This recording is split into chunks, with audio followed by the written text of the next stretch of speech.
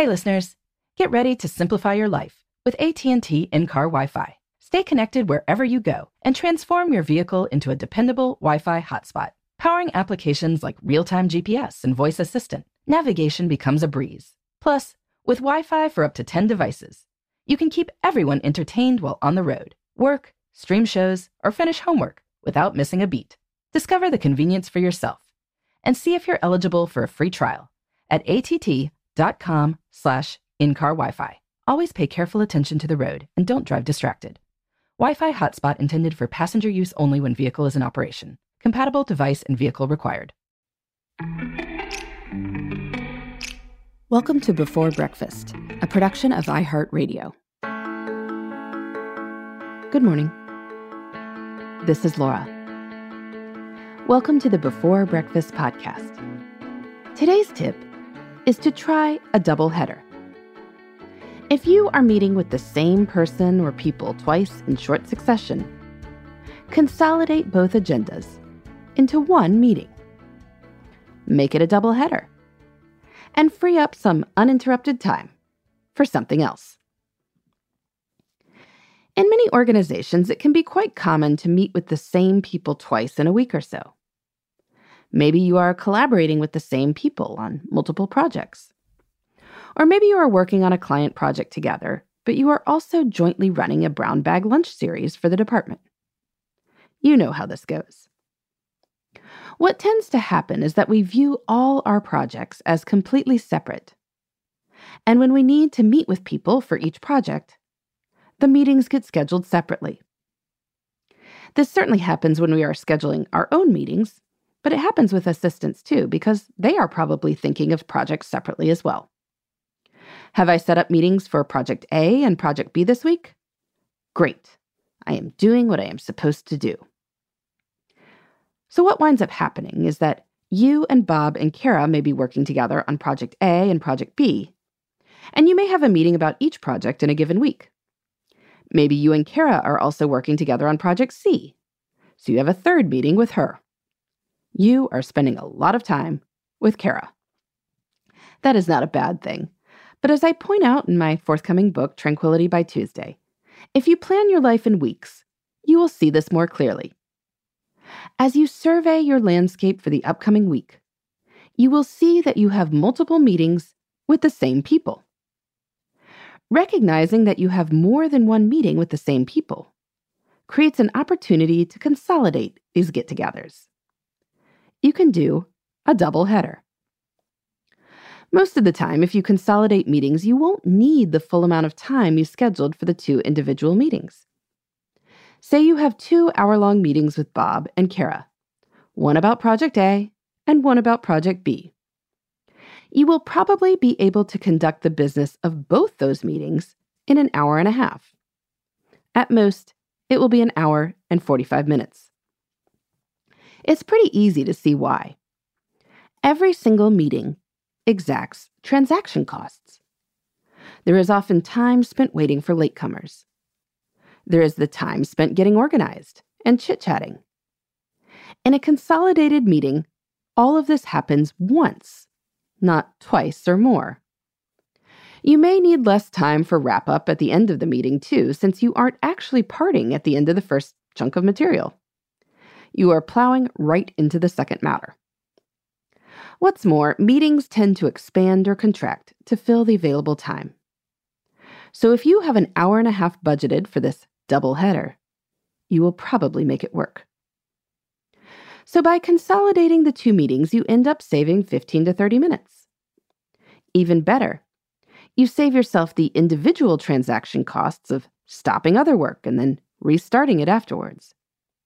Your schedule will be less chopped up, so you will have more time available for what productivity expert Cal Newport calls deep work. Now, as you study your schedule, you may find that some of the meetings you can consolidate are recurring meetings. That means that the few minutes it takes to adjust your schedules and find a consolidated meeting time once will pay off in less total time in meetings every single week. That is a definite win. So if we envision our scenario with Bob and Kara, You could picture that the three of you do a doubleheader on Project A and Project B. Then you say goodbye to Bob, and you and Kara stick around to chat about Project C. Even more efficiencies are achieved. One easy entry point to this scheduling concept is to do a doubleheader after any all-staff or all-department meetings that you may be required to attend. If you need to do a weekly meeting with Mary, and you and Mary are both at the department meeting, you can stack the meeting with Mary right after it ends. That way, if the meeting ends early, you and Mary can start early, rather than kicking around for 10 minutes looking for something else small to do. Or if the meeting runs late, neither of you will be inconvenienced waiting for the other. Now, to be clear, doubleheaders are about rescheduling existing meetings. I am not suggesting setting up new meetings. In general, most people need to be in far fewer meetings than they are currently in. I suggest taking a good look at whether all your recurring meetings actually need to happen. But if they do, a doubleheader can save some time. It may require a little work to figure out the logistics, but this isn't rocket science. If a different person is leading Project A than is leading Project B, just switch who is leading the meeting in the middle. Agree to the agenda in advance, so everything is adequately covered. But hopefully, you are doing that already with your meetings. If necessary, you could switch which project comes first week to week, in case there is any concern about people feeling fresh or trying to rush through things. But given the benefits, I think it is worth a little trial and error to make it work. If you try a doubleheader meeting, I would love to hear how it goes.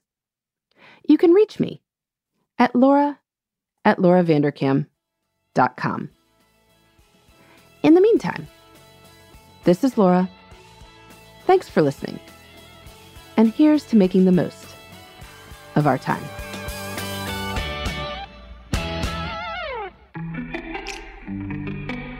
Hey everybody, I'd love to hear from you. You can send me your tips, your questions, or anything else. Just connect with me on Twitter, Facebook, and Instagram at Before Breakfast Pod. That's BE, the number 4, then breakfast, POD. You can also shoot me an email at beforebreakfastpodcast@iheartmedia.com. That Before Breakfast is spelled out with all the letters. Thanks so much. I look forward to staying in touch.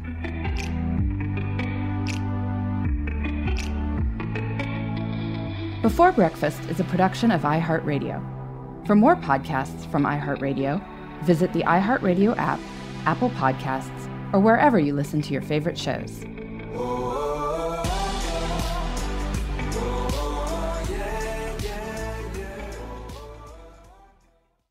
Imagine you're a fly on the wall at a dinner between the Mafia, the CIA, and the KGB. That's where my new podcast begins. This is Neil Strauss, host of To Live and Die in LA, and I wanted to quickly tell you about an intense new series about a dangerous spy taught to seduce men for their secrets and sometimes their lives. From Tenderfoot TV, this is To Die For. To Die For is available now. Listen for free on the iHeartRadio app, Apple Podcasts, or wherever you get your podcasts.